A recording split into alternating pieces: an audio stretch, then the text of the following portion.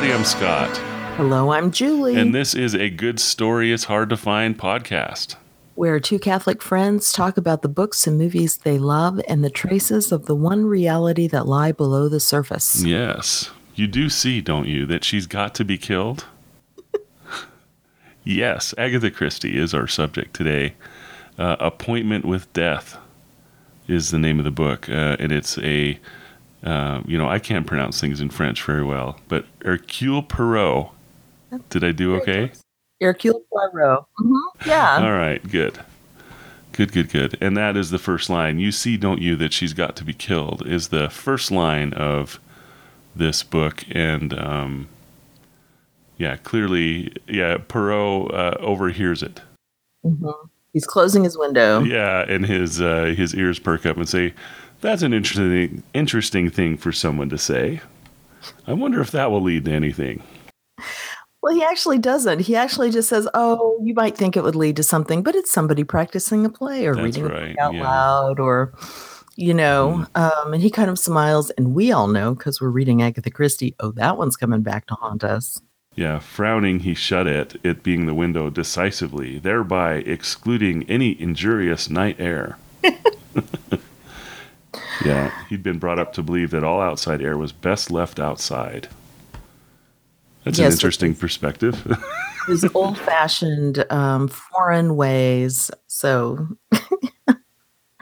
especially in the Middle East, and this book, when it was written, there wouldn't have been air conditioning. So, yeah, wow. He's suffering for his health.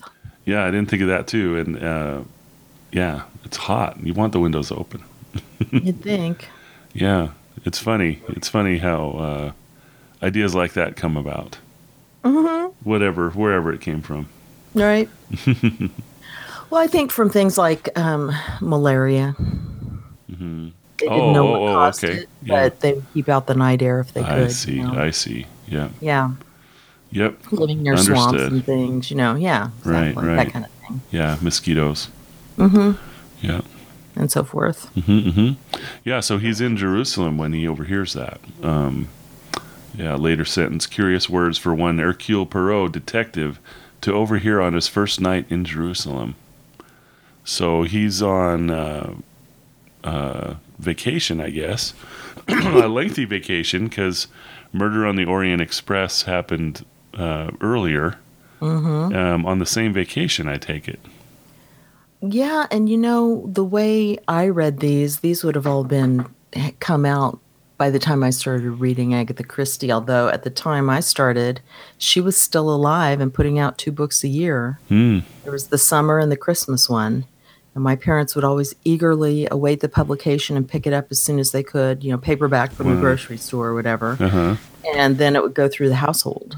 How about that? That's cool. These I encountered out of order, just, as I came across them, because they don't build on each other. They're all, even when it's a series like Miss Marple or Hercule Poirot, or she's got a few others, they weren't dependent on each other usually. And it was later, fairly recently, when I went, oh, wait, he was doing a huge trip around the Mideast. So you've got Murder in Mesopotamia and Death on the Nile, and everywhere he goes, there's somebody killing somebody.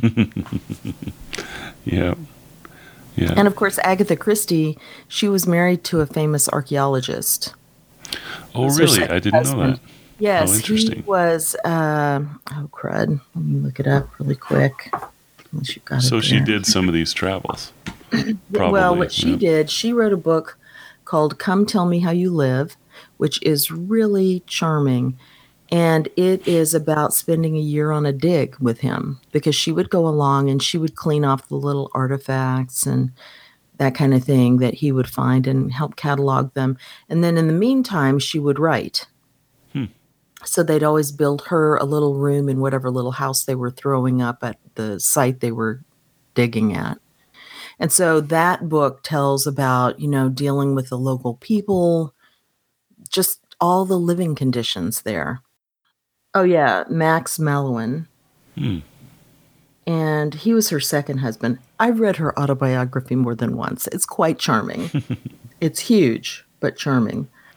So is the autobiography that you're talking about, is that Come Tell Me How You Live? Or No, no, there's a no. different one that's also Yeah, she has her own autobiography, and since she was born during the since she was born during Victorian times, she's giving you this insight into not only her life, but just what life was like that in Britain. And, this very easy to read way that she writes these mysteries is the same way she's writing her own story. It is so readable.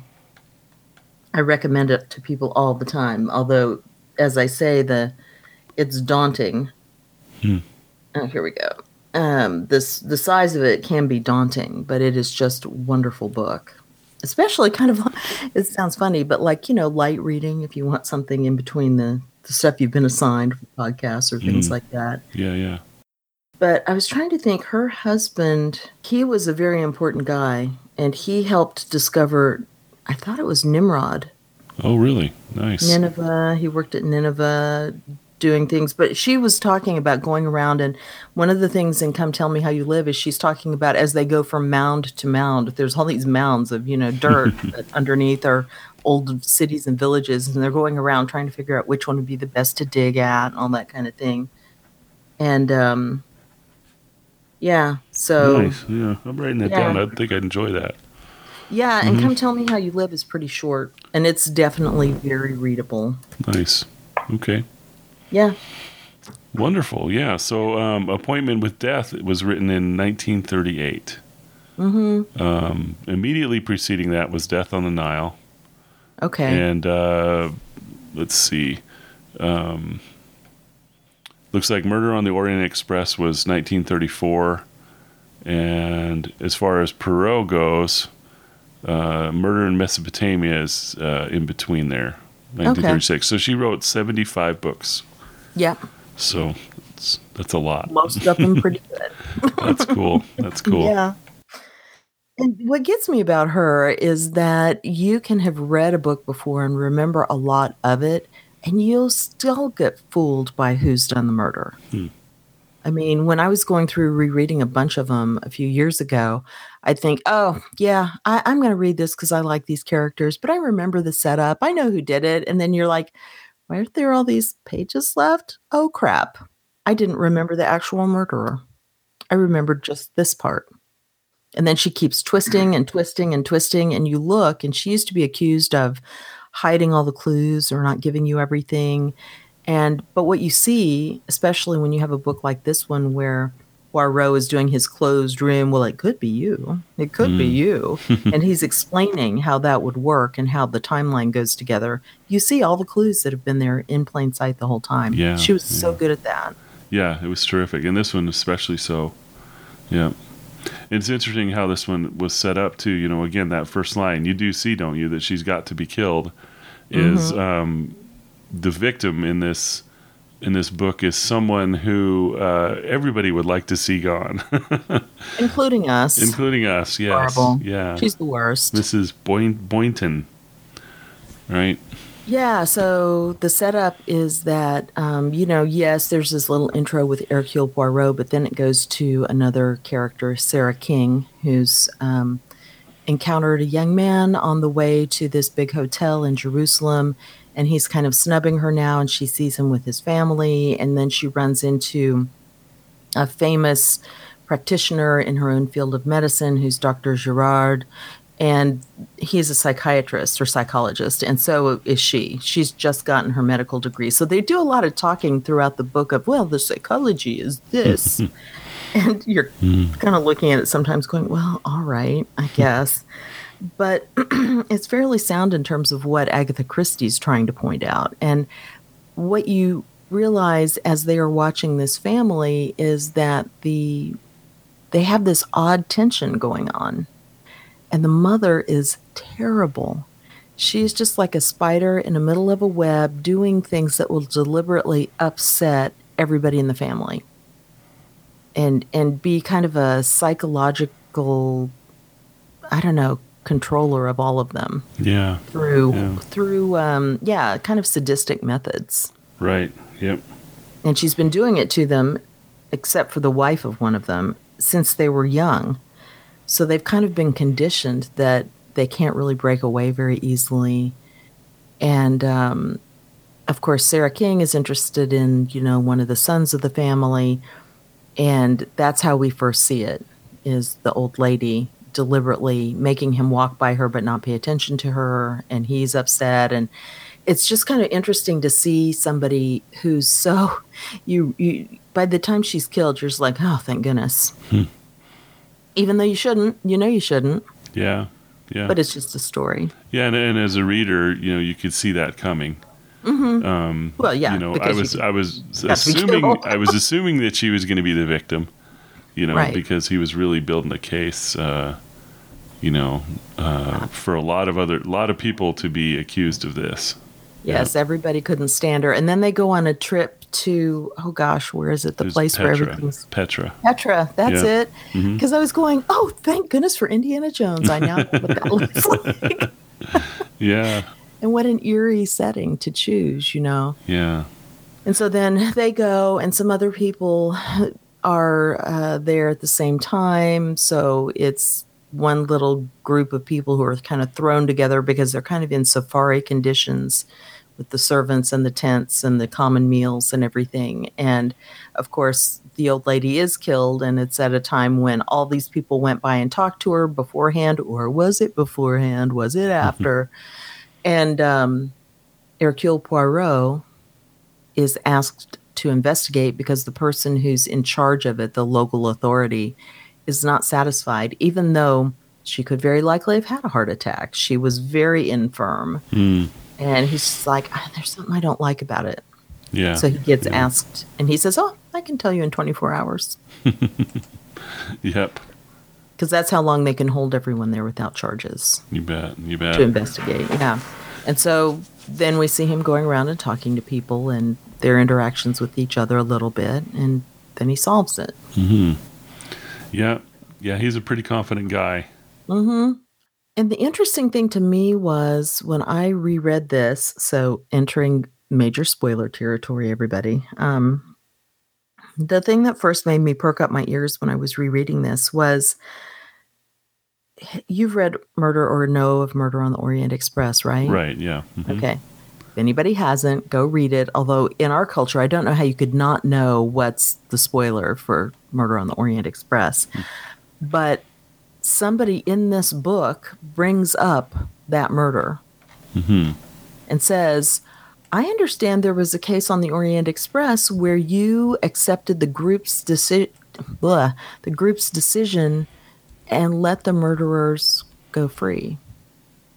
And of course, there it was the case of this person had been like the Lindbergh baby kidnapper. I don't know if you know about that, but anyway, he was horrible and the baby died, and justice was not served, and all the people on the train had been, or in the car, had been associated with it. So they all went through and, stabbed the guy in the middle of the night. So it was kind of like a jury trial. And he said, well, I don't have proof, but here's what I think happened. But we could look at it as a jury of your peers, which is the only time I know of that he let a murderer go. Yeah. And so somebody's kind of obliquely referring to that, and nobody was supposed to say anything. And he's like, well, I wonder who told you that. And then he says, no, there is never an excuse for murder. Yeah. He says, I don't care if they were a saint or a monster. You can't do it. Yeah, and that's a really nice quote. It's right here, right after that. So just to read this section real quick, I have heard, Monsieur Poirot, that once in that affair of the Orient Express, you accepted an official verdict of what had happened. Poirot looked at her curiously. I wonder who told you that. Is it true? He said slowly, that case was different. No, it was not different. The man who was killed was evil. Her voice dropped, as she was. And Poirot said, the moral character of the victim has nothing to do with it. A human being who has exercised the right of private judgment and taken the life of another human being is not safe to exist amongst the community. I tell you that. I, Hercule Poirot. It's me. Yeah. Ultimate authority here. Yeah. But that line, the moral character of the victim has nothing to do with it. A human being who has exercised the right of private judgment and taking the life of another human being is not safe to exist amongst a community. Yeah. And there's another book later on that's set in England where that point gets made even more strongly. Yeah. Because the person who did the murder says, well, but look at the good I'm doing. Look at my position. Look at this. This person would have stopped me. And he's like, no, because you have taken the judgment of God into your own hands. Right. You are now a danger to everyone because look, you didn't just do it once, did you? You did it several times to cover your tracks. You are not a good person anymore. Yeah, that's right. And that strong moral thread going through there. For one thing, I found it really interesting that she was referring back to her own book. So I don't know if it was like a corrective. Well, I don't know. It's like, this book in a lot of ways is sort of a response or companion to it, right? Because you've got the same kind of a situation, and the answer to this one could have been a very similar deal. You know what I mean? But yet it didn't happen that way here, and it was different. So I'm wondering if. Yeah, she was writing a response to her own book or a companion. That's what I thought was interesting. She's like, well, that wasn't the whole side of the story. And I don't know if there was anything else that came up in discussion of it or just her thinking it over. Yeah. Because in the case of Murder on the Orient Express, that person was a murderer who had been allowed to escape unpunished. Yeah. And in this case, she was, you might argue, a killer of souls. But she was just, murderer of love. Yes. Yeah. Exactly. So, but yeah. And it's interesting too. Everybody was fixated on her, and saying how terrible she was, and we're in orbit around her, and really the reason that they were all staying is because she had money, right? It was sort of greed to stay there in the first place. I mean, why even stay? No, I don't think that was it. I think what it was is she had impressed on them that she held the money bags, yes, the strings to the bags, but I think because they had been conditioned from so young to do whatever she said and she had all that power, I think it was the idea that they didn't know how to break away. Yeah, and I know that Lennox was that way. Lennox was her son. And there was a line somewhere in here that I won't look up, but it said something about, you can open the cage door and he still won't walk out. And they were kind of all like that. Because they said that she had gotten bored, they thought, or Dr. Girard said he thinks she'd gotten bored by being at home with all these people. Well, they were all in her power. There was no fun. She couldn't torture anybody anymore. So then she comes abroad to see what else she can find to bug them with. Oh, look, here's this freedom. I'll let you talk to this person. Nope, you can't do it anymore. And I think they were so psychologically in thrall. They were just used to, not used to it, but just, if you're conditioned to something, it's hard to turn against the authority you've always known. Interesting. Because I don't think it was purely money. Okay. And they kind of make that point throughout the book is, once she's dead, they're kind of like, oh, we've been set free. It's like they're out from under a magic spell because she had such a domineering personality and she'd been working on them forever. Yeah. And Nadine's story is interesting from that respect too. So she's someone who was hired by the family and then sort of caught in the web and ended up marrying Lennox. But it was sort of orchestrated by Mrs. Boynton. Yeah. Yeah, because the one thing that Lennox started defying the mother, because he was going out and finding dates in the local village. And so she fixed that by having a poor relative come to help take care of the household. And she was young and attractive, and they fell in love and got married. And then, so Nadine wasn't under her power. Nadine could see clearly what was going on, but she couldn't get her husband to break free. And so during the story, she tries that one thing of, okay, here's this guy who's devoted to me, who's following us around like a lapdog. I'm going to run away with him and divorce you. That's when the husband seems to wake up. And of course, that's the afternoon that the mother is murdered. So that's seen as being a powerful reason for him to have been the murderer. Yeah, yeah. Because he's like, well, this is what I have to do or I'll never get away. I hate you. Yeah, and he was going to tell her something. In fact, he told her that he told her. He told her that he talked to his mom and said, I'm leaving, But that never happened, right? I'm trying to remember for sure. I think I think she was already then. dead when he went to talk to her, yeah. So Well, that did and they never kind happen. of also help you understand the mentality of everybody by saying that the mother, before she married, had been a warden in a prison, a women's prison. Yeah, And they yeah. thought, oh, she was attracted to that and it made her become sadistic. And the Dr. Girard, the psychologist, says, oh, no, I think it was the other way around. I think she was already sadistic and this was just a great job for her. And you're just like, ew. So Yeah. imagine somebody like that It's like, yeah, that's a raising good small fit. children. Yeah, yeah. Wow. Yeah.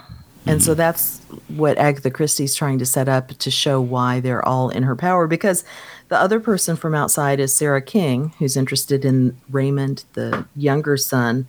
And she's the one who at some point kind of shakes herself free. And in the hotel lobby at one point, she says she had felt that Mrs. Boynton was a sinister figure, an incarnation of evil malignancy. Now suddenly she saw the old woman as a pathetic, ineffectual figure. To be born with such a lust for power, such a desire for dominion, and to achieve only a petty domestic tyranny. If only her children could see her as Sarah saw her that minute, an object of pity, a stupid, malignant, pathetic, posturing old woman. Hmm. And so then she goes up and talks to her and says, I feel sorry for you. And the thing is, though, is that we've been seeing her power also through the eyes of everybody. And at this moment, we can see Sarah breaking free from that and going, hold on, I now have that perspective. She is pathetic. And it kind of makes you stop and think, or at least me, it made me stop and think about, there are some people who are just the worst, and you can't understand why you can't help them change their perspective, or like Mrs. Boynton. It's like, no, they're also in their own patterns. Yeah. And you're giving them the power. Like this whole family is giving her the power. They don't mean to. They've been conditioned to be the way they are. But I don't know. It was just an interesting look at, there's people out there like that. They're just the worst. And they're the worst about stuff that's so stupid, in offices and things Oh, like yeah. that. Yeah, absolutely. Yeah. Yeah, I agree. And it's interesting to look at this, as it's almost, they're feeding off each other and they can't quite see until someone outside sees, right? Breaks the pattern. Breaks the pattern, right? Yeah. Yeah, that's interesting, and that's kind of a larger community thing. Once they join a larger community, then they get to grow. I guess, but I guess it was her death that's finally released them. But Right. still, there was a lot of talk going on, like between Lennox and Nadine, for example. She was telling them all the time, this is not good. Yeah. Yeah. She's like, well, mother wants you to have a child. And she's like, I am not doing that. I'm not bringing a kid into this household. Yeah. Yeah. And you could just see, because that's one more way the mother would have control of them. Yeah. And then Sarah as well, like you said. And Dr. Girard, who is a psychologist. Yeah.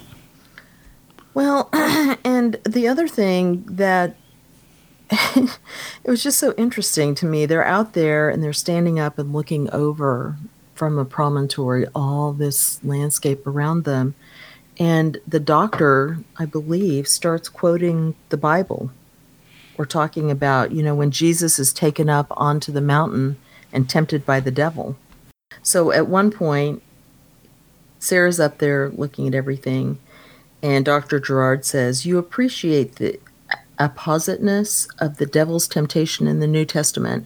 Satan took our Lord up to the summit of a mountain and showed him the world. All these things will I give thee if thou wilt fall down and worship me. How much greater the temptation up on high to be a god of material power. And, the god of material power. And that's what Mrs. Boynton is doing. It gets brought up that she had the great desire to be appreciated. And so this is how she got her appreciation. Wow. Yeah. And then earlier, he has said, "Are you a Christian, mademoiselle?" Talking to Sarah still. Sarah said slowly, "I don't know. I used to think that I wasn't anything, but now I'm not sure.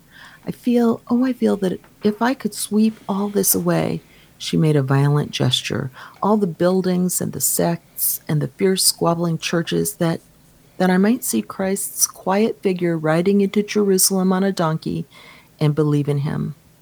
Dr. Gerard said gravely, "I believe at least in one of the chief tenets of the Christian faith, contentment with a lowly place. I am a doctor, and I know that ambition, the desire to succeed, to have power, leads to most ills of the human soul.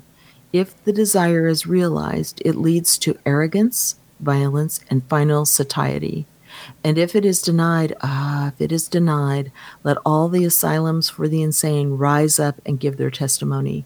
They are filled with human beings who were unable to face being mediocre, insignificant, ineffective, and who therefore created for themselves ways of escape from reality, so to be shut off from life itself forever."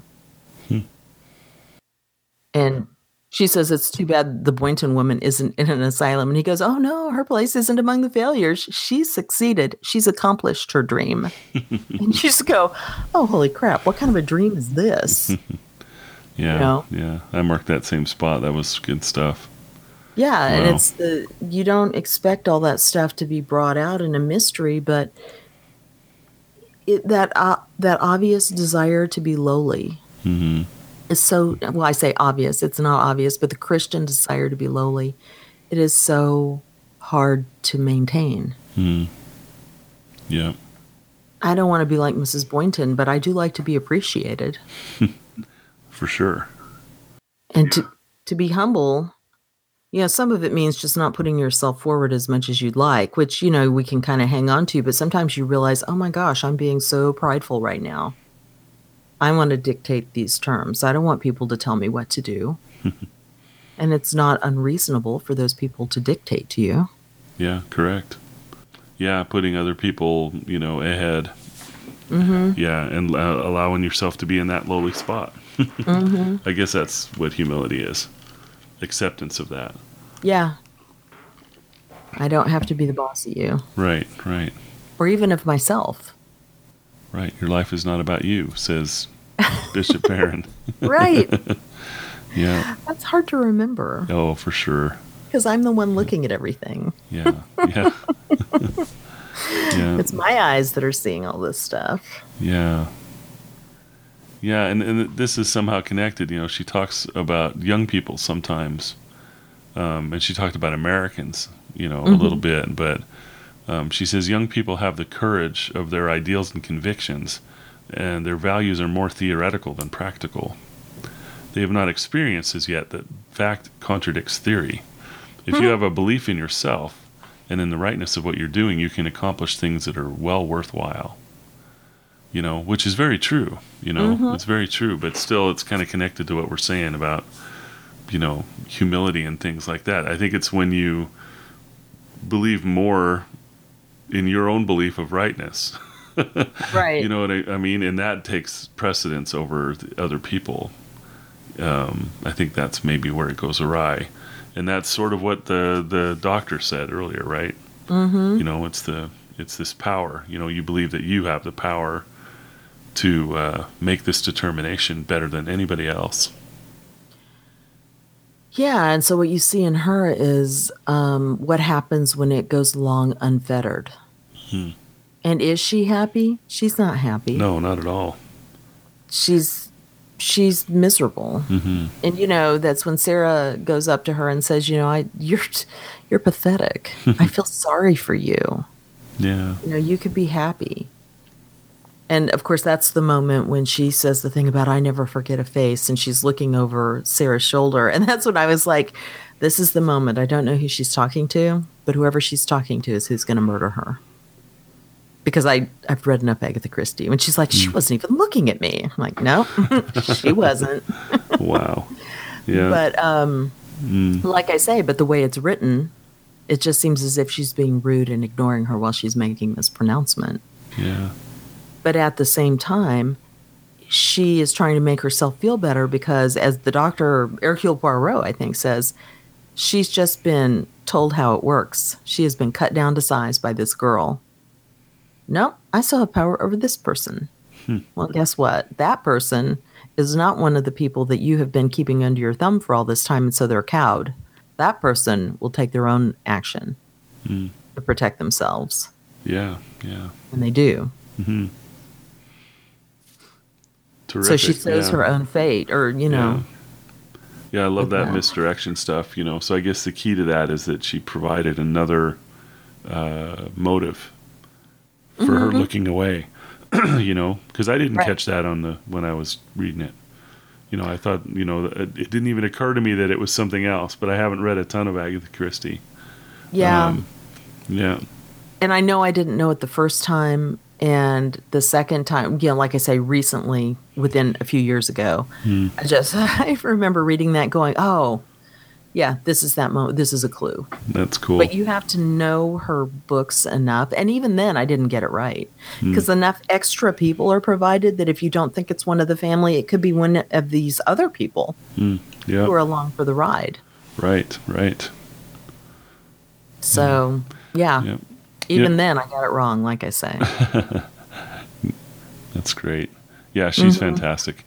An interesting aspect of this book, we had Hercule Poirot at the very beginning, overhearing that at the window, and then he's pretty much gone. He like walks through the scene every now and then. He's like, the book is definitely not about him or from his perspective at all. Yeah. And then suddenly he becomes the main character again in part 2. Right. So now all this stuff has happened, and I thought that was really interesting how she did that. Yeah. Yeah, and a lot of times until the actual investigation begins, you don't see that much of him. Mm-hmm. Some of So them this have is pretty typical of her then. Mm-hmm. Yeah. Well, and I'm thinking of Murder on the Orient Express. You have more of it because he's questioning all these people. Yeah. And we're seeing him talk it over with whoever the official from the train is who brought him in. So the murder happens, immediately or something. Yeah. Well, most of the mysteries that I've read, the sleuth or whoever's doing the detecting is the main character throughout. So to me, this was different. Yeah.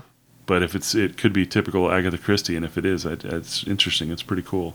I enjoyed it quite a bit. Yeah, I think it's more typical because she puts you in the scene usually. So like Murder on the Orient Express, we're just seeing everybody get on the train and kind of vaguely interact with each other. And Hercule Poirot is shown there, but he's just like having his lunch or whatever. So he's just a bystander at that point. And when he gets brought into things, for instance, one of my favorite of her occasionally recurring characters from her later books is Mrs. Oliver, who is an author. And really, they say it's Agatha Christie put herself into the books. Her hair's always coming undone. She gets out of a car and apple cores go everywhere because she's been eating apples while she was driving. And she's well-meaning, but she knows she can't solve the mystery even though she writes mysteries herself. And so at some point, she always winds up having Hercule Poirot come in, or she intersects with him and he gets called in to handle whatever murder that she saw.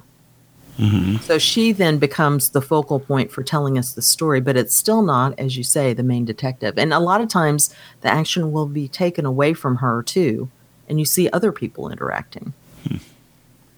So you get a fuller view. Yeah. But I think it's kind of necessary in order for her to be able to do all her misdirection. Yeah. Yeah, it works really well. But the Tommy and Tuppence mysteries, which are a young couple, well, she follows them as they age through the books. She lets them age. So the last one, they're quite old. but they are always the center of focus. It's always told from their point of view. Mm, So, except yeah. maybe an opening scene or something to set the context, Yeah, for the sure. bigger picture. Mm-hmm. Yeah. Yeah, and I like, Perot's little statements, like this one. He says, on the whole, people tell you the truth because it is easier, because it is less strain on the inventive faculties. You can tell one lie or two lies or three lies or even four lies, but you cannot lie all the time. And so the truth becomes plain. He's Mm-hmm. talking to this Colonel Colonel Carberry. Race. He's another occasionally occurring character. Oh, gotcha. Yeah. Gotcha. Yeah. That But, was nice. well, that's the thing, It's hard to remember lies. Yeah. Yeah. Kind of embedded with truth, I guess, that way. Right, right. And eventually it'll fall down. Mm-hmm. Yeah. One of the other themes I liked was expressed in a couple different places in the book, especially at the end. But the idea that there's the daughter of the family who's actually Mrs. Boynton's own daughter with the father of the family, right? She's the second wife. And Ginevra, I don't know Yeah. how you say her name. Yeah. I kept thinking Generva, but that's it's Ginevra. Anyway, Yeah, Ginny, Ginevra, let's right. call her. She is going crazy. She's got delusions of grandeur. She's, tearing up little pieces of paper beneath the table while her face is very calm because she's grown up under this sadistic person's motherhood, I guess you'd call it, although it's Yeah. just horrible to think of somebody doing that to their own kid. Yeah. And she's compared to Ophelia from Hamlet, Mm-hmm. if you remember. Yeah. And she plays her at the end when she's successful and set free. Mm-hmm. But they talk about how Dr. Gerard talks about how Mrs. Boynton and Jenny are basically the same personality. And someone says, that's awful. And he goes, well, no, it's not awful. It doesn't mean it has to be bad. It's just this kind of personality. They're bigger than life. They like attention. And by the end, Jenny has become an actress. And you're like, oh, okay. I could see that. Mm-hmm. And so you have the themes of what happens if you're twisted, what happens to that kind of personality versus what happens if you're allowed to be good. Mm-hmm. And be yourself and just express yourself in a normal way. And it is put in terms of light versus darkness, which, going along with the Christian things that we were talking about, light and dark are obviously huge themes in, say, the Gospel of John, but throughout the Bible also, because a lot of that comes from Isaiah and other places in the Old Testament.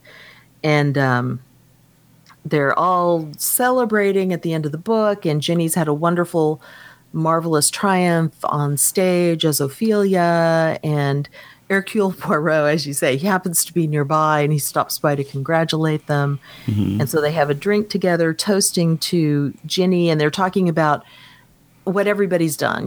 Raymond and Sarah got married and all these things. Everybody's happy now. And Sarah was going to drink a toast to Ginny, and she gave a tiny start. For a moment, her face was grave. She raised her glass slowly to her lips. You drink a toast, madame? Asked Poirot. Sarah said slowly, I thought suddenly of her, and she capitalizes the H. Mm-hmm. Looking at Ginny, I saw, for the first time, the likeness. The same thing, only Ginny is in light, where she, capital S, was in darkness. And from opposite, Ginevra said unexpectedly, poor mother. She was queer. Now that we're all so happy, I feel kind of sorry for her. She didn't get what she wanted out of life. It must have been tough for her. And I love that for a couple of reasons, like I say, the light and darkness motifs, but also the mercy that Ginny was able to extend to her mother. Yeah. Going, she didn't get what she wanted out of life. That must have been tough. That is the most charitable interpretation of that whole thing. Because it is the thing of you have, and it's the bookend to where we see them at the beginning. They're gathered in that hotel lobby, and they're being observed by Sarah and Dr. Gerard, and it's like a malevolent old spider in the middle of a web, and everybody's miserable. Yeah. And then you see this at the end where they're all happy and laughing and still together as a family and able to be themselves, fully themselves. Yeah. Yeah, it's really well done. Very well Yeah. done. Yep. And with all the comments that are made earlier about being lowly, about not putting yourself forward, about, being offered the temptation of, if I give you this, says Satan, you could be the master of the world. But what would that have meant? Really? It would have meant misery because it wasn't the right way to do anything. And so that's the final commentary on the whole book is, the rightness is in the being ourselves, but coming into the light, letting go of the stuff that's just about us. And, of course, this podcast, what can you say? That's only Christ can do that for you. Yeah. Yep. Agreed. We need help. We can't do it on our own. That we do. Yeah. I wish I didn't need that help so often, Yeah.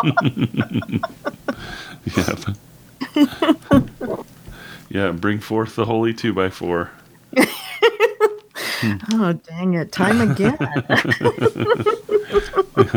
I often need a wallop.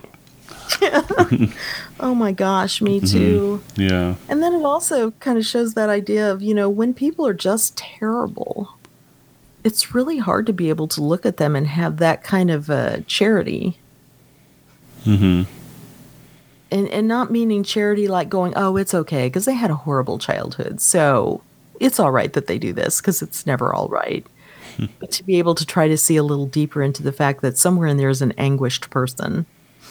Yeah. Yeah. Yeah, that's right. And then, don't forget the reaction of, your own reaction to that stuff too. Everybody here was wishing she was dead, and everything. But I know what you're saying, about them being kind of under a spell and not able to let go, but we're gonna have things like that. We're gonna have people like that, and and wishing they were dead is probably not the best solution. Yeah, so, you really shouldn't go there with it. Yeah. So, your reaction, you're giving that person the power is the wrong thing to do. Right. That's true. Yeah. So. Well, and even in the book, when Poirot is pulled in, he knows by then who has said it because he's met everybody. He knows the voices of the people. And he goes to, Raymond and his sister, Carol, and says, look, I know this was you. Did one of you do this? And they're like, no, that was the madness of the evening. Because by morning we woke up and we're just ashamed, or, we knew that couldn't happen. Or, but you're right. It's dangerous to flirt with those thoughts, and especially to have more than one person flirting with those thoughts. Yeah. Yeah. Because that's when you might do it. Right. Although I guess the murderer didn't. She did it on her own. Yeah, and the murderer came out of nowhere, didn't she? Yeah. Yeah, that was interesting. Yeah, when I was poking around, I was curious if this was a movie. And it was, and it looks like Lauren Bacall played Mrs. Westholm. Oh, okay. Yeah. Who was Mrs. Boynton? I can't remember, but it was a let's see, famous actress, I guess. Yeah, it was pretty okay. So 1988 film. Yeah, I was going to say if Lauren Bacall was playing Mrs. Westholm, then that means it was an older or a more recent movie. So Lauren Bacall, Carrie Fisher, Sir John Gielgud, Piper Laurie, Haley Mills, Jenny Seagrove, and David Soul. Might be one to look up, huh? Yeah. Peter Ustinov played Hercule. Oh yeah. Yeah. No one can do him right, really. But certainly not Peter Ustinov. Not Ustinov. And how about, did you see the Murder on the Orient Express with Branagh? No. No? Okay. No. One look at that mustache and I went, nope, you're not doing this right. Shoot. Yeah, I remember reading a lot of complaints, saying, why would you do it that way? I mean, it's not even, right. Yeah, the description, the famous description, but Ustinov wasn't either, right? Yeah, so. But he was brought on after, who was it in the like 1970s version of Murder on the Orient Express, who Albert Finney maybe, who played Poirot evidently really well. And I Oh, I never need saw to that see one that either. one. I need to see that original one. But I don't know why he didn't do it, or maybe he died or whatever. And so they brought in Ustinov, who said, I knew 1974. I couldn't be Finney, and I knew that I had to play him like this because I wound up seeing, oh gosh, what was it? Murder on the Nile, where he also played Poirot. So this must have been the beginning of a short string of movies that he did that for. Because for a while, those were really popular movies because they were, a big ensemble cast, a lot of people being allowed to chew the furniture. Or no, chew the scenery, whatever they were chewing. They were allowed to act wildly. And, I don't really, it's the problem of I don't care to see movies made out of books that I already like or characters that I already like because it's so hard to get it the same as in my head. Right. And one of the kids recently brought up, yes, that's why you should always see the movie before you read the book. And I went, oh, that never occurred to me. In a lot of cases, I can't help it. There's not a version of Jane Eyre I'm ever going to like. Done. Right. Yeah. So I'm looking at this Murder on the Orient Express from 1974. Wow, it's got quite a cast. Albert Finney, Lauren Bacall again, Ingrid Bergman, Jacqueline Bisset, Sean Connery, John Gielgud, Anthony Perkins, Vanessa Redgrave, Michael York, Richard Widmark. Everyone. Yeah, I'm definitely going to watch that one.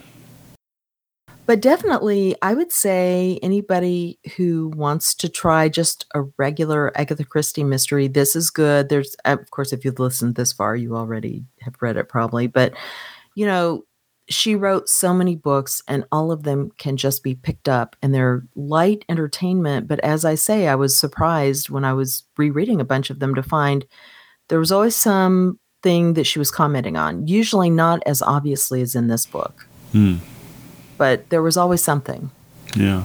Poirot or Miss Marple or whoever would say something or a theme would continually be brought up by other people, Yeah. So.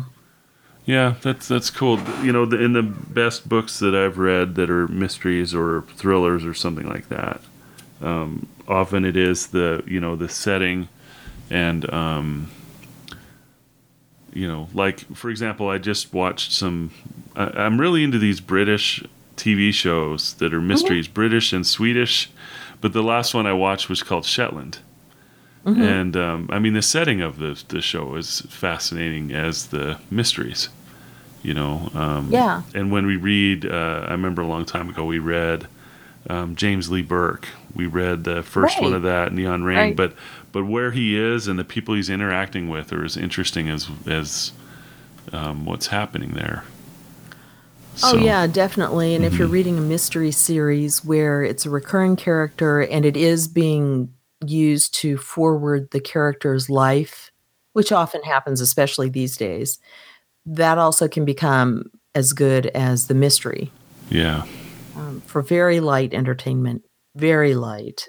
I've been reading some MC Beaton mysteries. MC Beaton. She has a series about Agatha Raisin, who is a very unlikable woman. But she's a former PR person who gives it all up. She gets bought out and she gives it up and moves from London to this tiny village. And there's not as much continuity as I would like for the village and everything. But what happens is you see her growing and changing and developing some. And the mysteries aren't often very interesting to me. But, that's fine. It's the vehicle. And there's another series that's about Hamish Macbeth. And he's a small town village Scottish policeman. And he's the person who wrote these used to be a mystery or a romance writer. So you can tell there's always these kind of romance tropes in both of these. So he's interested in the Lord of the Village's daughter.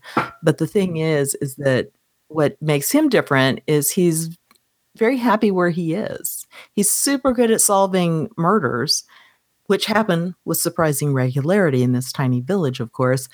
but he also just doesn't want to be promoted. So he'll get given chances and he'll find ways to sabotage it. He likes his life the way it is. He's lazy and not very ambitious, but there's nothing wrong with that. Yeah, yeah. So, but like I say, they're very light. There's not a lot of deeper content. You just kind of read them like popcorn. You know?